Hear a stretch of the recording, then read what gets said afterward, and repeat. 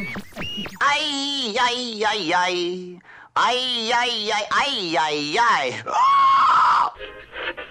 There's a great, big, beautiful tomorrow shining at the end of every day. Calling Dick Tracy. Calling Dick Tracy. The Malonian diamond has just been stolen from the museum. Calling Dick Tracy. Navigator, pilot, commander, or engineer.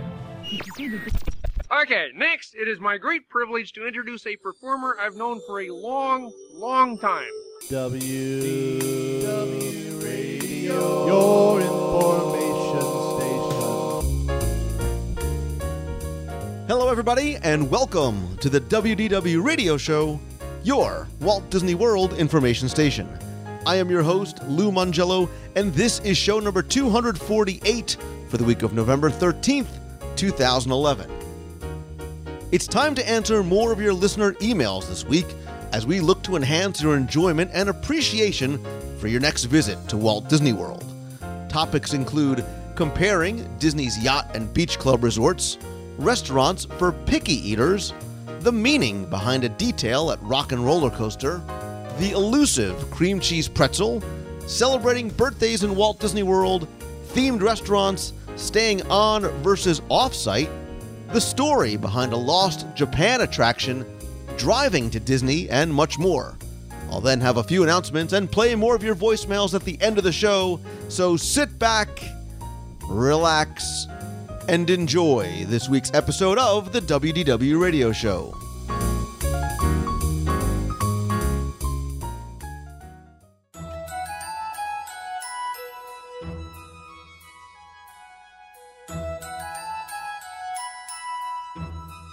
It's always been my goal with the show to share content with you that's valuable, that's going to help you appreciate and enjoy the Disney parks even more, and possibly even bring you a little bit of Disney magic in between your trips as well.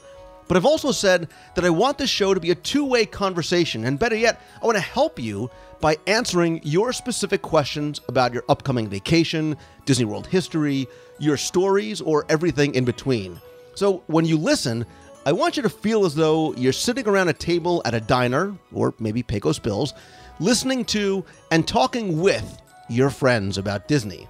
And if that were the case, someone who would be on her third helping of waffles and sixth glass of Diet Coke would be Becky Mankin. She is the owner of MEI and Mousefan Travel, and I love having her here in the virtual diner booth to help answer some of your listener questions and share our tips, advice, and responses. So, welcome back, Becky. Thanks for having me back, Lou. Of course, I don't think it'd be Pecos Bills, though, today. I'm kind of in a, I don't know, maybe a California grill state of I mind. knew you were going to say that. Because that's how you roll. That's yes. how you roll. But, Becky, unfortunately, our first question is not about our favorite food, but instead about maybe one of our favorite resorts. Because it comes I'm sure from we'll get Adam. back to food. I'm sure we will. Adam says, Lou, I was listening to podcast number 166 in a discussion with Becky Mankin about resorts. Wow, has it been that long? You listed the Beach Club as your favorite, followed by Wilderness Lodge. That has not changed. I have to agree with Wilderness Lodge. My wife and I stayed there on our honeymoon in 2008 and absolutely loved it. But I was interested in why you put the Beach Club at the top. We're planning a trip for 2012. We can't make a trip out there because they went to D23. And they wanted to stay at the Yacht Club. And so they want to know, where does the Yacht Club rank on our list? Or do I just sort of lump them together? And what do I prefer about the Beach Club over the Yacht Club? And I think it's a really interesting question because they are, when you look at literature, you look online, it is normally sort of referred to as Disney's Yacht and Beach Club Resort. It is sort of one large resort, but they are two separate individual hotels with different theming and different architecture. They were designed both by Robert Stern. He is sort of famous for his sort of East Coast beachy looking type of resorts. And the Yacht Club obviously is more of a New England yacht club style, where the Beach Club is more of a laid back, relaxed, kind of a pastel colored, beachy look feel to it. Right. The interiors are very different, though. While the exterior building shapes are the same, the interiors are different.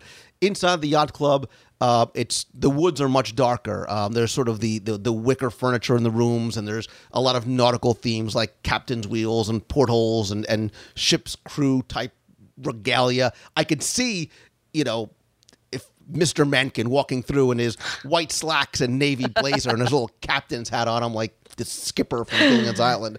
But over at Beach Club, it's a little bit more so that I get... I was almost going to say the Jersey Shore type, but not the MTV Jersey Shore beach, the old style kind of Jersey Shore or even New England shoreline beach town, again, with those pastel colors, sort of very comfortable cloth chairs and lighter colors. I like, for me, I like the coloring. I like the theming of Beach Club just a little bit better.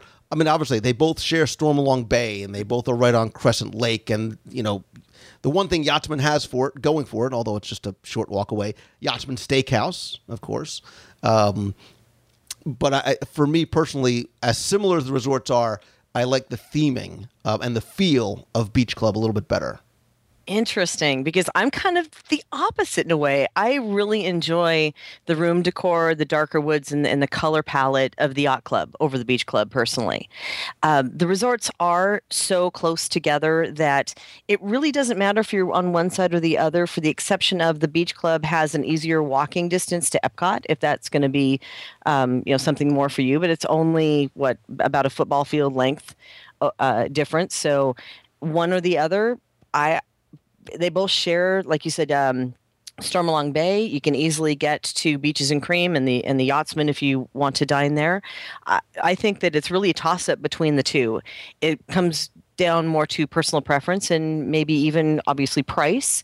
There are times where you'll find rates can be a little different between one or the other, depending on the load factor. One of the other things that is a little bit different about Club is that's where you'll find many of the conventioneers will stay there as well. So you'll see a little bit more of a business feel to the Yacht Club side at times when they do have larger conventions in than you will on the Beach Club. But personally, if I'm going just for the decor, I really like the Yacht Club over the Beach Club. But for location, obviously easier walking to Epcot for the beach. And I think this says a lot about us, because I'm more of a laid back, hang out at the beach kind of guy. You're more of a, stuffy, serve me on my yacht kind of girl, which is fine. So, wow. Nighttime lounges. Martha's Vineyard at the Beach Club, Cruise Cup at Yacht Club. Cruise Cup, hands down. See? And I like the feel of the sort of the more open, relaxed, the chairs, and it's a much more sort of open space over at the Beach Club, over at Martha's Vineyard. But the guys over at Cruise Cup make a better sunken treasure. I preface this segment by talking about sharing valuable content to enhance their enjoyment and appreciation of the resorts and the vacations. You're talking about the guys and the amount of alcohol they put in their sunken treasures. Let me spin this back for a minute. Too late. Also Adam, I hope that was somewhat helpful to you. Wait. Hold on. Time out.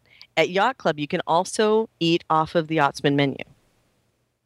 Okay. And you can also get the food, you get a whole interesting line of appetizer menu for bar food, which you really don't get over at Martha's Vineyard. Right, because you can only walk out the door there and head on over to Beaches and Cream. So. All right, touche. On. But I think, you know what? I think they are. So if you're a Yacht Club person, you've never stayed at the Beach Club, or vice versa, it might be something interesting to sort of try the other and see how you like the feel. Yeah, absolutely. And you're not going to go wrong with either choice. Absolutely. Lindsay King asks, "Hey Lou, my boyfriend and I are coming to Walt Disney World. Our flight gets into Orlando at 6 a.m. and I was wondering, can you leave your carry-on items at your hotel?" They're staying at Port Orleans Riverside. "When you check in, if your room isn't ready. We don't want to have to carry everything around the park with us. And also, if we're able to leave our carry-on items at the resort, would our things be brought to our room along with our luggage?" This is such an easy yes. It's yes. You can certainly hand over everything to Bell Services when you get there. They will give you a little tag for a receipt, and they'll be glad to take care of your bags until your room is ready, and your hand carry-on items as well. If you have something a little bit more sensitive, like a laptop or something of value in your carry-ons, make sure to let them know to put it in the lock away, because they do have a locked area that they can put it in. And then when you return to your room, you just call Bell Services and they'll bring it all up together. And this is one of the services, especially when I used to travel from New Jersey, that I love, because when you get to Walt Disney World, you're just so excited. You want to just hit the ground running, and it's a very easy, quick process. You can literally, as you're getting out of the cab, drop your stuff off at the curb, go check in, and move along and get right to the parks and start eating. Absolutely. And it's a great service to have, especially when you're arriving that early, when you're going to be landing at 6 a.m. That could have you at the parks at rope drop. Absolutely. Perfect. Awesome. Next question is, hello, my name is Margaret, and I've recently started to listen to your podcasts. I'm really impressed with them. They give me so much information at Walt Disney World that, try as I may, I can't find anywhere else. Margaret, thank you. I recently heard one of your podcasts on your top 10 restaurants throughout the Walt Disney World parks. I have just one question. I'm going to Walt Disney World, and unfortunately, my brother is a very fussy eater. We've been there twice before, but we find it difficult to find a lot for him to eat. Can you recommend any restaurants which have a variety of choices so my family and I can all enjoy a meal that we'll all like? Thanks in advance. Keep up with the podcast. I can't wait to know more about Walt Disney World.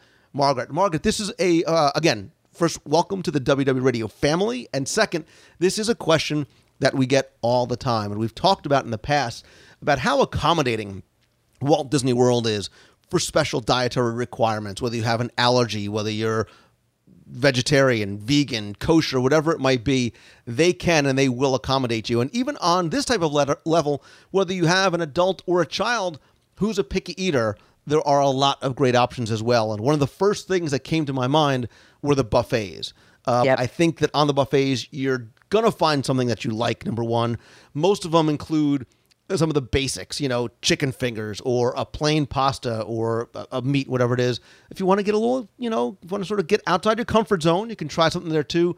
I started thinking about places like the Crystal Palace inside the park, Cape May Cafe, Trails End over at Fort Wilderness, which is, I love Trails End. It's a great value. Mm-hmm. There's great food, awesome theming, and you can sort of like a nice little afternoon or evening out of it heading out to Fort Wilderness.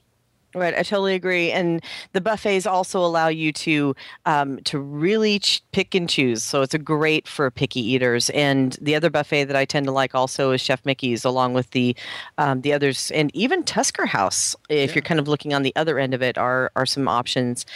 We've also found that with fussy eaters, as long as you kind of stay along the standard American fare, like maybe 1900 Park Fare or the Grand Floridian Cafe, the Kona Cafe, 50s Primetime if you're in Hollywood Studios. Those also will offer other options for you. Sticking along the American fare kind of hits with those fussy eaters. But like you said, the buffets are probably going to be your best choice. Yeah, and I think in the park there's a couple of other options you can look at as well. Over in Epcot, in the Land Pavilion, Sunshine Seasons Food Fair has a lot of great options there. Things you can get, hot, cold, or sort of pre-made for you. Cosmic Rays over in the Magic Kingdom too, because they have all the different bays, you can get more than just hamburgers. There's pulled pork, there's salads, there's sandwiches. So you can all eat in the same place, not necessarily have to pick from the same bay line. And also over at Sunset Boulevard, there's a number of options down there as well. If you want a quick counter service in Hollywood Studios, they have 3 different types of gourmet hot dogs and again, pizza and chicken fingers and hamburgers. So there's a lot to choose from. If you go to a table service restaurant, again, they usually will have some type of a steak, pasta, and a chicken dish to choose from on the menu. But keep in mind, too, again, just like an analogy, if you want something special, if all they eat are chicken fingers, at some places, if you ask, they may be able to get those for you, even if it's not on the menu. Also, if they have a chicken or a pasta, you can ask them to remove the sauce and have it served plain. The other thing, too, is if you are a very, very fussy or picky eater, or have allergies or special requirements, you can call ahead. Call Disney ahead of time and let them know that you're coming And these are the concerns, the questions, the allergies that you have. And they'll try and arrange something for you. And even if you get to a table service or counter service restaurant, you can ask to talk to the chef. The chef will come out, speak with you, and try and help you out. And the final tip that I have for you is if you have, especially when it comes to children, somebody who is a very, very picky eater, you can and you should bring your own little bag of snacks or juice boxes or whatever it is that you know that they'll eat. So you don't run into a problem if for some reason all he likes is Cheerios and, apple juice. Bring it with you so you know you've got something there in case they still can't find anything, which I doubt will happen. And what's funny is the brother might actually be an adult. So in those cases, even the juice boxes may still work. Just saying. Well, you bring your flask, so we know. Hey! Whoa! It's funny because it's true. All right, let's move on to a question from David and Holly Allen from Fox Lake, Illinois.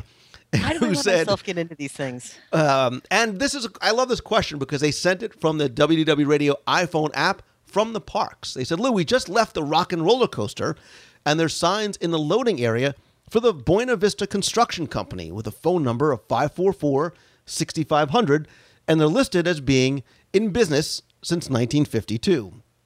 Is there any significance of it? Was the Buena Vista Film Distribution Company formed there? And again, that's from David and Holly. I think it's a great question. I love the fact that you're looking up and around and you're paying attention to the details. As I said, everything has a meaning. Everything has a story, for the most part. But yes, this absolutely does have significance. And that number, if you put 818 before it, is actually the telephone number for Walt Disney Imagineering, located over at Flower Street in Glendale, California. So since 1952 is when WED was formed. WED was sort of the first name for Imagineering, obviously stood for Walter Elias Disney. So the connection there was obviously put by the Imagineers to pay homage to Imagineering out in California. So basically the rumors are correct. And by rumor, I mean Google. Awesome. I just hang my head and I shake it back and forth and I move along to Bob and Erin's questions from Milwaukee, Illinois. They say, hey, Lou, while listening to some older podcasts, my wife and I heard you talk about the ever so delicious cream cheese filled pretzels at Scuttle's Landing. We were lucky enough to try them during our last trip to the Magic Kingdom, and they were wonderful. My question to you is this. Now that Scuttle's Landing has closed for the Fantasyland expansion, is there any other place on Disney property to get the pretzels? I know Disney sometimes uses the same food items at different places throughout the parks. So I was hoping that they might have these somewhere else. I figured if anybody would know, it would be you. I'm going to take that as a compliment as opposed to looking at your physique, Lou. If anybody knew where the sweet cream cheese pretzels were, it would be you. They love the show, telling us to keep up the great work.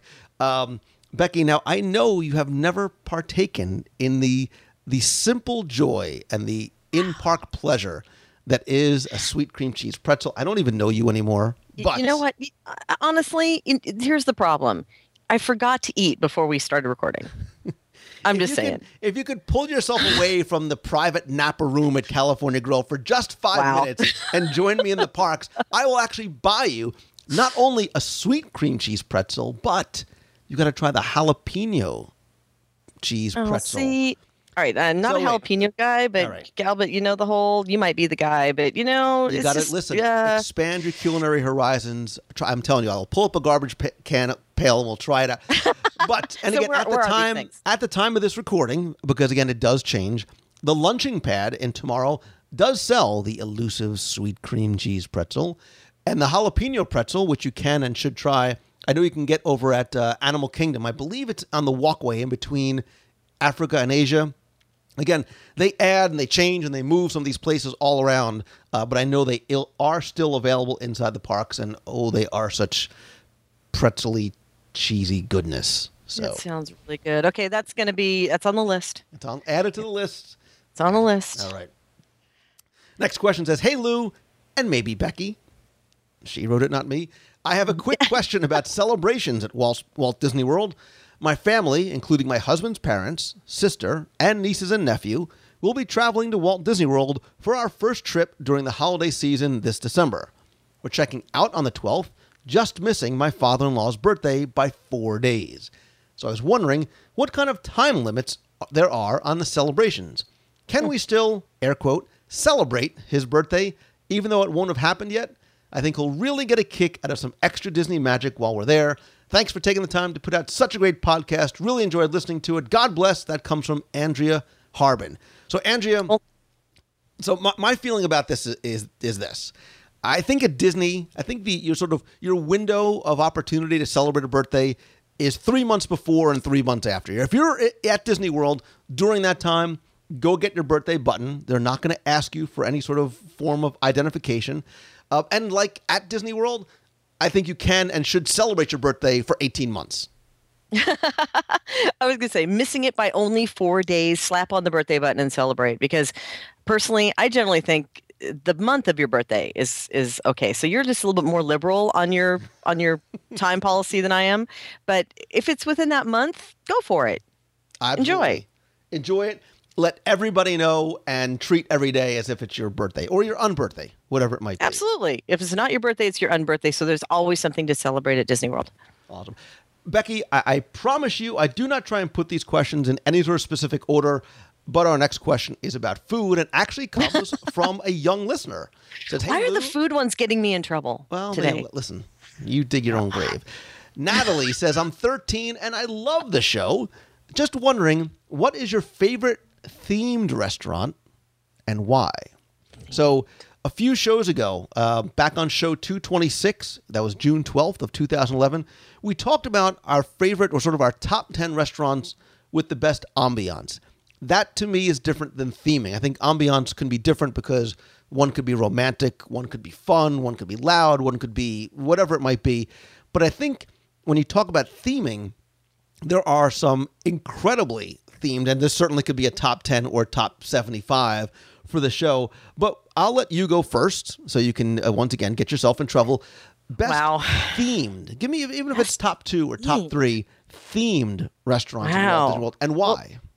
All right. This one is hard because, like you said, ambiance kind of plays into it.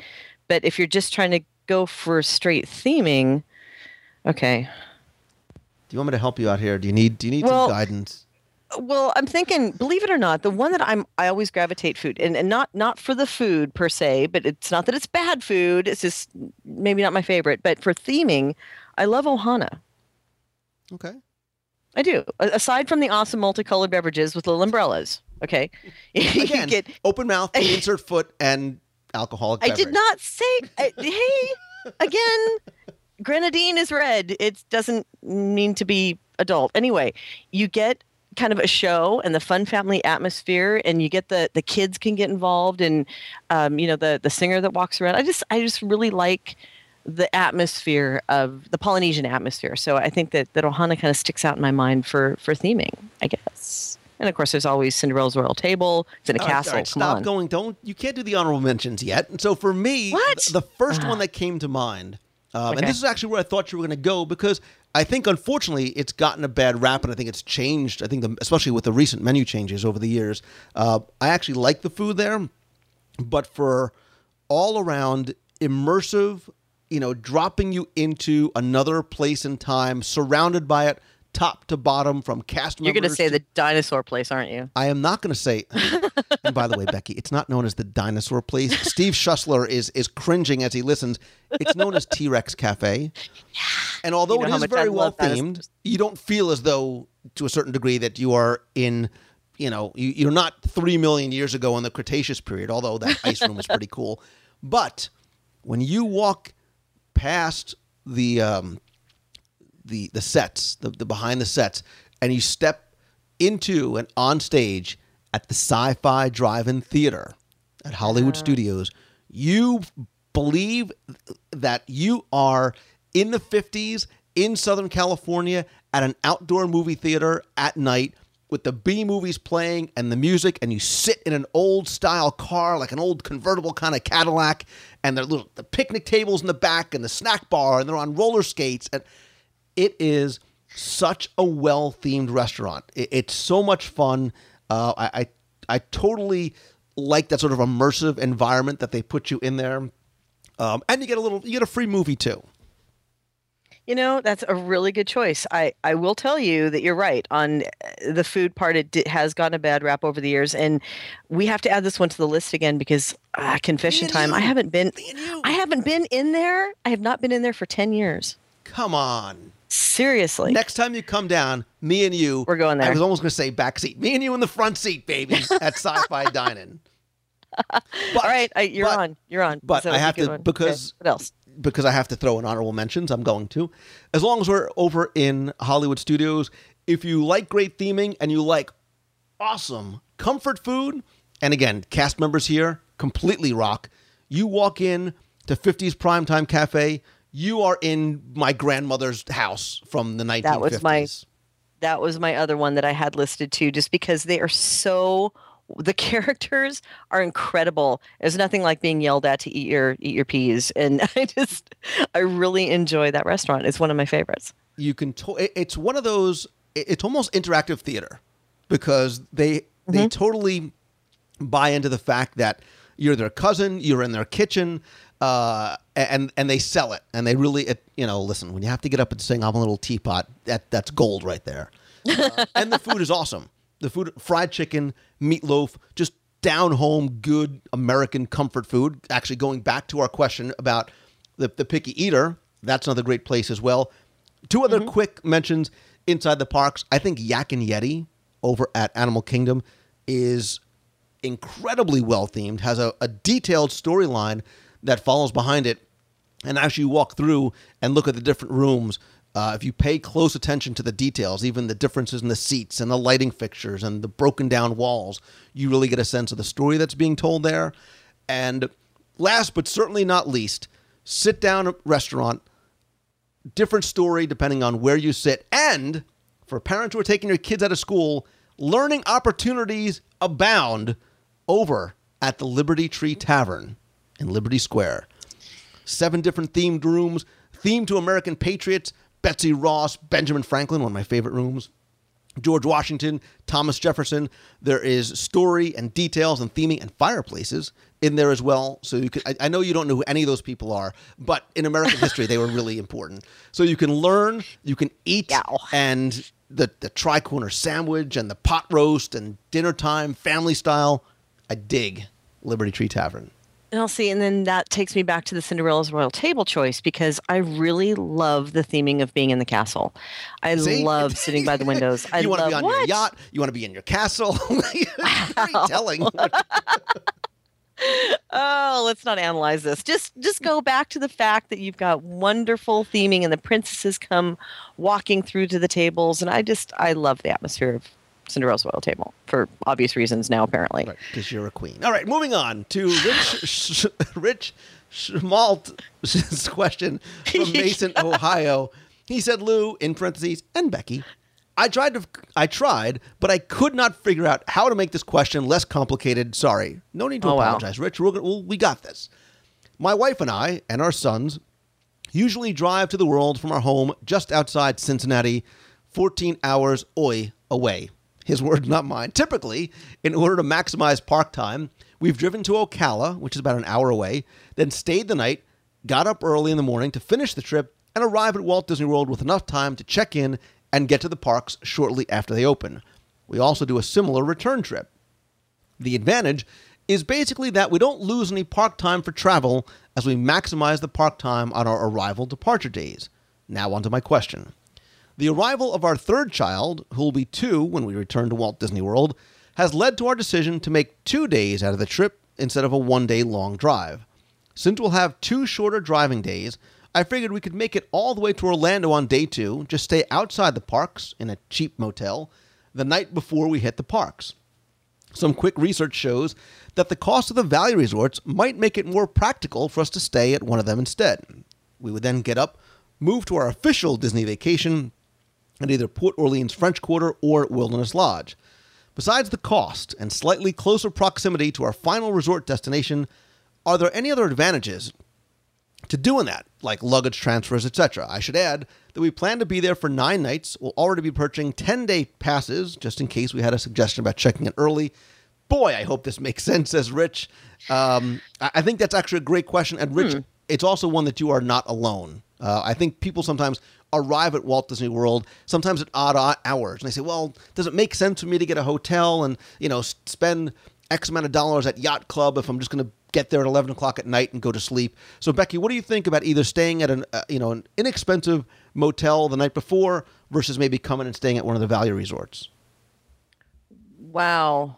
Personally, I'm all about being in the magic. So, especially if you're traveling during times like in the low season when the rates can be really low and actually can be less than you'll find some of the off-property resorts that are close, the benefit is that if you can find a value resort at that $80 or less per night, which sometimes we find it down to $60, you can check in that night. You'll have a room ready. You can rest, have your luggage transferred to another hotel if you are staying somewhere else besides the value resort for the balance of the nights, and then enjoy the parks all day without having to really worry about moving. You just have your luggage transferred and then show up at the new resort and then check in there and you've got a room ready.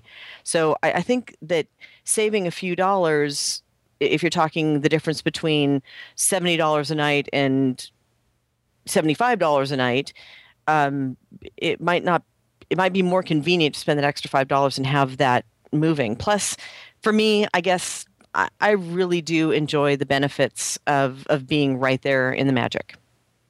Believe it or not, Becky, I actually agree with everything that you said. No way. When you go to Walt Disney World, I really do believe that there is something special about staying at the resorts. And this too, Rich, when you get there, again, I'm assuming you're not arriving at 3 o'clock in the morning. So you might get to the resort, check in, and then have time to wander around, take a look over at Pop Century, go see some of the icons, go to the main hall and either get something to eat or do a little shopping or go check out the pool, whatever it is. And I think you're right. That sort of initial stepping foot, that immersion into the magic, as opposed to finding a motel and then getting up and then driving in and just sort of moving everything.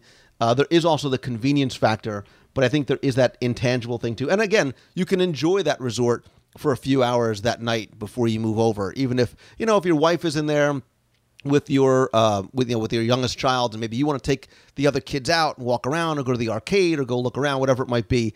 I think it's a great way to get them excited for that early morning rope drop. Yeah, I totally agree. All right. Amanda says, hey, Lou, I had a question regarding the Japan Pavilion at Epcot, and I don't know whether you covered it in the World Showcase That Never Was, Wayback Machine, on show number 105. I heard that they were planning to include the Meet the World attraction from Tokyo Disneyland to the Japan Pavilion, but it was stopped because of the sensitive subject of U.S.-Japanese relations during World War II in the show. I heard they even built the building to house the show. Which building in the pavilion was going to be the show building, and is there any chance we may see the attraction like that in the future? I hope I can get around to coming to a Meet of the Month one of these times. Great show, says Amanda. So, Amanda, we actually did talk about this back on show 105. We talked about World Showcase It Never Was. We also talked about it when I did a really detailed look at the Japan Pavilion. I'll put a link to that in this week's show notes. That is, I believe that's show 32. Going way back to 2007. First things first, you talked about why you think it wasn't built because of sensitivity and subject matter. I don't believe that is actually why it wasn't built. I think there are a lot of other factors that go into it as well. Certainly, economics play a large role in that as well.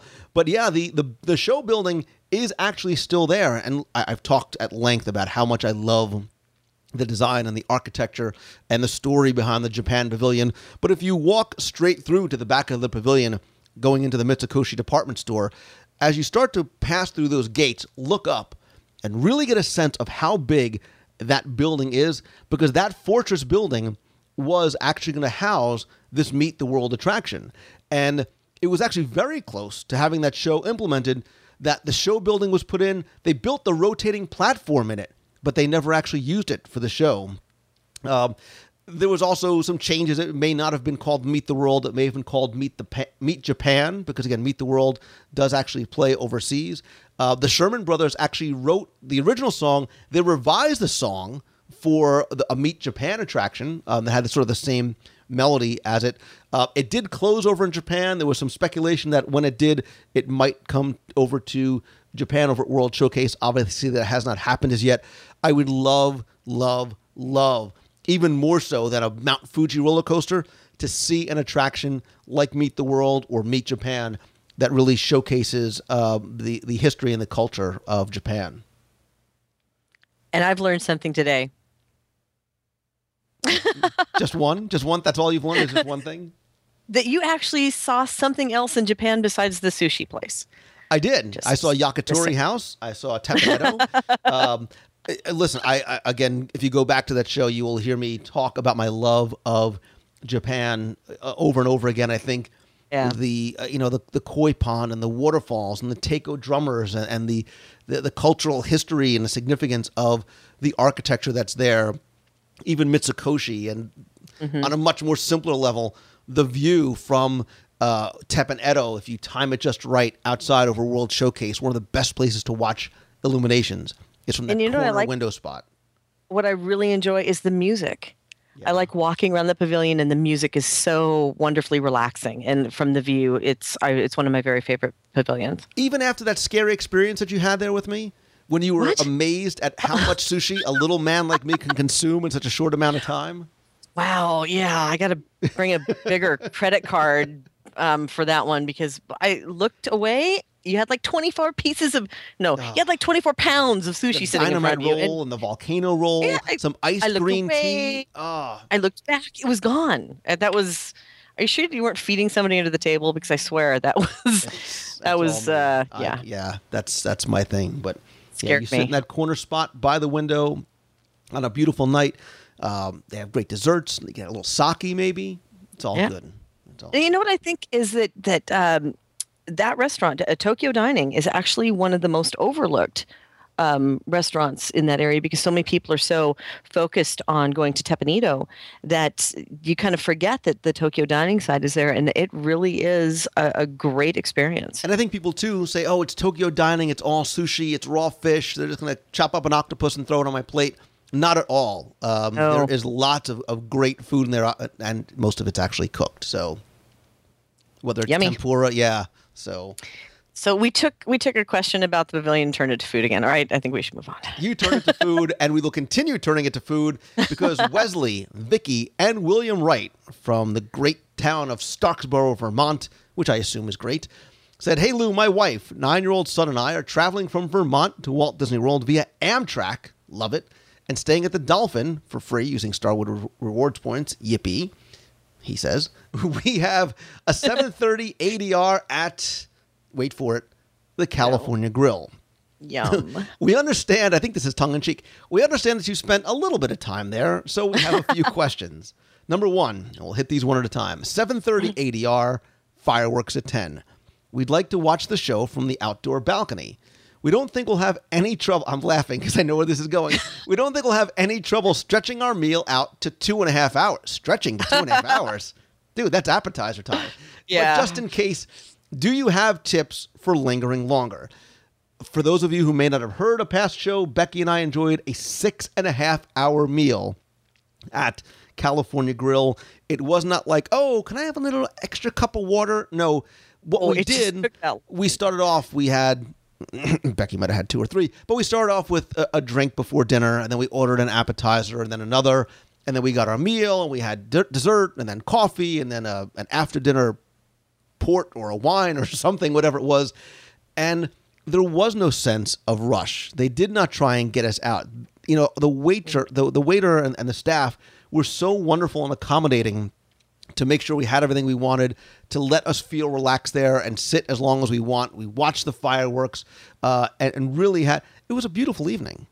It really was. So I don't think 2.5 hours, especially if you're doing appetizers, your entree, dessert, you're going to do that in 2.5 hours. That's not going to be a problem for you to meet that. However, let's say that you're in a rush, or you decide that you're done and you don't want to hold the table. You don't have to worry about lingering there, because if you want to watch from the balcony, you can actually return and show your receipt at the desk, at the check-in desk, and you can go right back up and view the fireworks from the balcony. Now, my one bit of advice, and I'm sure you know this already because your son is 9 years old, so you know better than I do. The one thing I would bring along with me is probably an iPhone or an iPad. Download Where's My Water and give it to your 9-year-old son, because if you say, oh, by the way, son, we're going to dinner for 6 hours, you might get a little pushback there. Yeah, Where's My Water? Awesome. All right, question 2. We know that there is a show kitchen, but we can't recall if there's a show kitchen counter seating of any sort, or if we're confusing our memories with Napa Rose. But if there is a kitchen view and we have a choice, kitchen view or window view? I say yes. Well, I say either. Yeah, exactly. You can sit at the counter near the kitchen. They do, and I know what you're saying about Napa Rose. They do have a counter area where you can sit there and watch the live kitchen, which is very cool, by the way. The high floors offer wonderful views of the Disney World property from most of the seats in the restaurant. So I don't think you're going to go wrong either direction. And like we said, if you're trying to be there for fireworks, you can go out on the balcony and watch it if you're sitting at the kitchen view. So either. I love the window view for the atmosphere. I love the kitchen view for watching the kitchen and what's going on there. So it's a toss-up. Yeah, I mean, if you want to sort of be in the middle of the action and be around, and when I say that, sort of the hustle and bustle, but sort of watch the action of the kitchen, it's a very different experience than if you do get to sit by a window. The one thing I felt was no matter how crowded the restaurant felt, you sort of are in your own little world out there because you are sort of butting up against the window and you've got that view of the Magic Kingdom, even if it's not during fireworks. Seeing the castle and seeing Space Mountain and Astro Orbiter moving around, it's a beautiful view from there. So I'm sort of partial more so towards the window view. Unless you go alone, I would say there you go. And sitting up at the kitchen is a great option as well. And you don't need a reservation to sit at the bar. True. Question 3. After the fireworks, we're heading quote unquote home to the Dolphin. Epcot closes at 9 that night for illuminations. If we take a monorail to the Epcot parking lot, will they just let us walk to the Dolphin? Can we still catch a bus to the Dolphin from there? Or should I just listen to my wife? I'm going to just say listen to your wife. And listen to your wife. Take the ever so plebeian bus direct to the Dolphin from the Magic Kingdom. Listen to your wife. Just saying. Yeah, listen to your wife is always going to be the right answer. Even if it's not listening to her, say, just make it be her suggestion.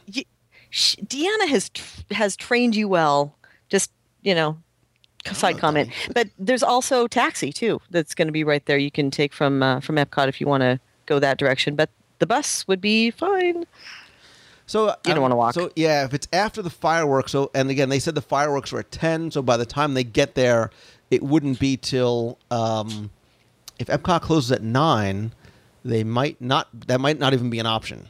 Yeah, because you can't go back through the gate after that certain point. So I would just say, listen to your wife. Listen to your wife. I'm trying to think of some other way that they can get there that would be like nice and romantic. Like I was like, oh, take a boat over to Wilderness Lodge and then go have a drink over at Wilderness Lodge somewhere. But of course, you have your son with you, and then I'd say, oh, but I think you have to just listen to your wife. Yeah, listen to your wife. All right, Marissa from Mocksville, North Carolina says, hi, Lou and Becky if she's there. I'd love to hear your thoughts on driving to Walt Disney World. I'd love to hear Becky's thoughts on driving all the way from Seattle. Do you have any suggestions for passing the time, aside from listening to your podcast, which we already plan to do? My husband and I will be driving down from North Carolina this October, and while we have our own little rituals that make the 9-hour drive go by quicker, such as looking for landmarks along the way or marking important milestones in the journey, like finally crossing the Florida border or hitting I-4, I'm always open to new and exciting ways to pass the time. We've been known to play impromptu games of Disney 20 questions, and I positively live to stump my husband. So any other game ideas would be great too. We've already used both of your trivia books on past trips and practically know them by heart. What do you suggest? They don't have any kids, but they're kids at heart, and I'm sure the listeners would love to hear suggestions for both kids and adults. Thanks so much, Marissa. Marissa, as somebody who drove at least once a year, not drove, but I was in the back seat, coming from New Jersey to Florida, I believe wholeheartedly that getting there really is half the fun. I would have said not in a self-serving kind of way, but I wrote the trivia books and designed them in the question and answer format to do just that. Again, I wrote the book that I wish I would have had when I was a kid, so I could have played with my parents. And I've written the questions in a way that they are accessible for kids and adults as well. And because they're multiple choice, it makes it easy. And you can sort of learn and get ready along your way. If you have an iPhone or an iPad, the Disney World Trivia iPhone app, same kind of thing. You can play just using the app instead of having to bring those. Well, and it's been updated, by the way, with more recent questions. But what else? Of course, there's always Celebrations magazine. There's the audio guides to Walt Disney World. Mouse Fan Travel has some sort of entertaining bingo game that you could play in the car or something. What would you do? What do you suggest, Becky? Well, for me, obviously, catch up on the podcasts is the thing that I do when I travel back and forth. Now, I'm not driving, obviously. I'm sitting in a plane, usually for 6 hours one way and the other, but it's always podcast catch up and or now, thanks to you, Angry Birds. So where's my water? I'm telling you. I know, and I guess I should actually I should support the company at this point, right? So my husband says I should probably play Where's My Water as well. So between those, well, here's something and else. the trivia games, yeah, it's about playing games. It's about having fun. Okay, I even do this with my kids in the car when I pick them up from school. Obviously, I'm a total nerd, so my iPhone device has only Disney music and 80s music on it. My kids will have no idea what she-bop or Sunglasses at Night means, but what I do is I load it up with music from the parks and the movies, and we play a game where I'll start playing a segment of the song and have them identify what attraction it's from. Name that tune. There you go. Awesome. I wasn't going to infringe on copyrights by calling it Name That Tune, but it is naming that melody from a Disney movie or that Disney note song. So got it.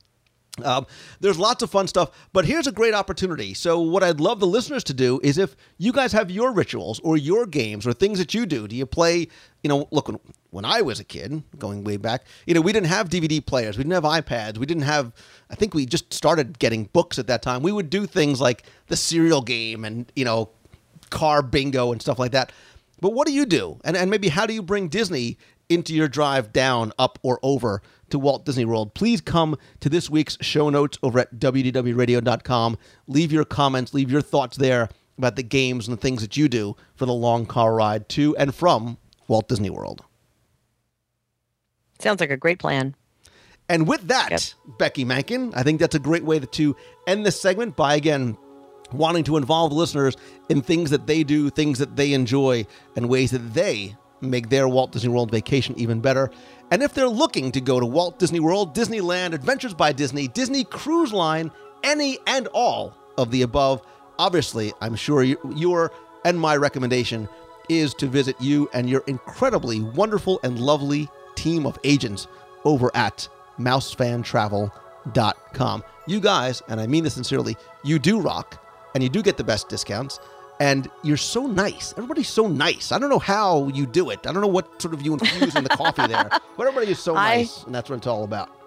I have an awesome team. I have an absolute awesome team. I couldn't do what I do without them. And we just love and live to spread the magic. And are you still doing the offer where for every vacation they get a Mouse Fan flask to bring to the... No? That's over. Sorry. Okay, that's over. Wow, but you can't... Wow. No, but through the end of the year, you know what we are doing? What?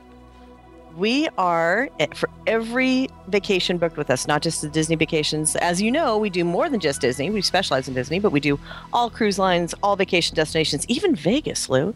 Hey. Hello. So for every single trip that's booked with us through the end of the year, through 12, 31, 11, that's where we are now. We're going, wow, 2011. Anyway, we are giving a donation, or making a donation to the Dream Team Project. I see. And that's why I love these people. Because you not only are good people, but you're good-hearted. And I love what you do for not just the Dream Team, but other aspects of the Disney community as well. So I'm very grateful to that. I'm grateful to you, Becky Mankin, for coming back, sharing some of your love of Disney with me. And as a side, thing, we have like 3 more dates for food, which is even better. I know. That's why I love these segments so much, Sci-fi, because all of a sudden I've got more to the pretzels. list. Oh, pretzels, cheese pretzels. That sounds so good. Gotta try it.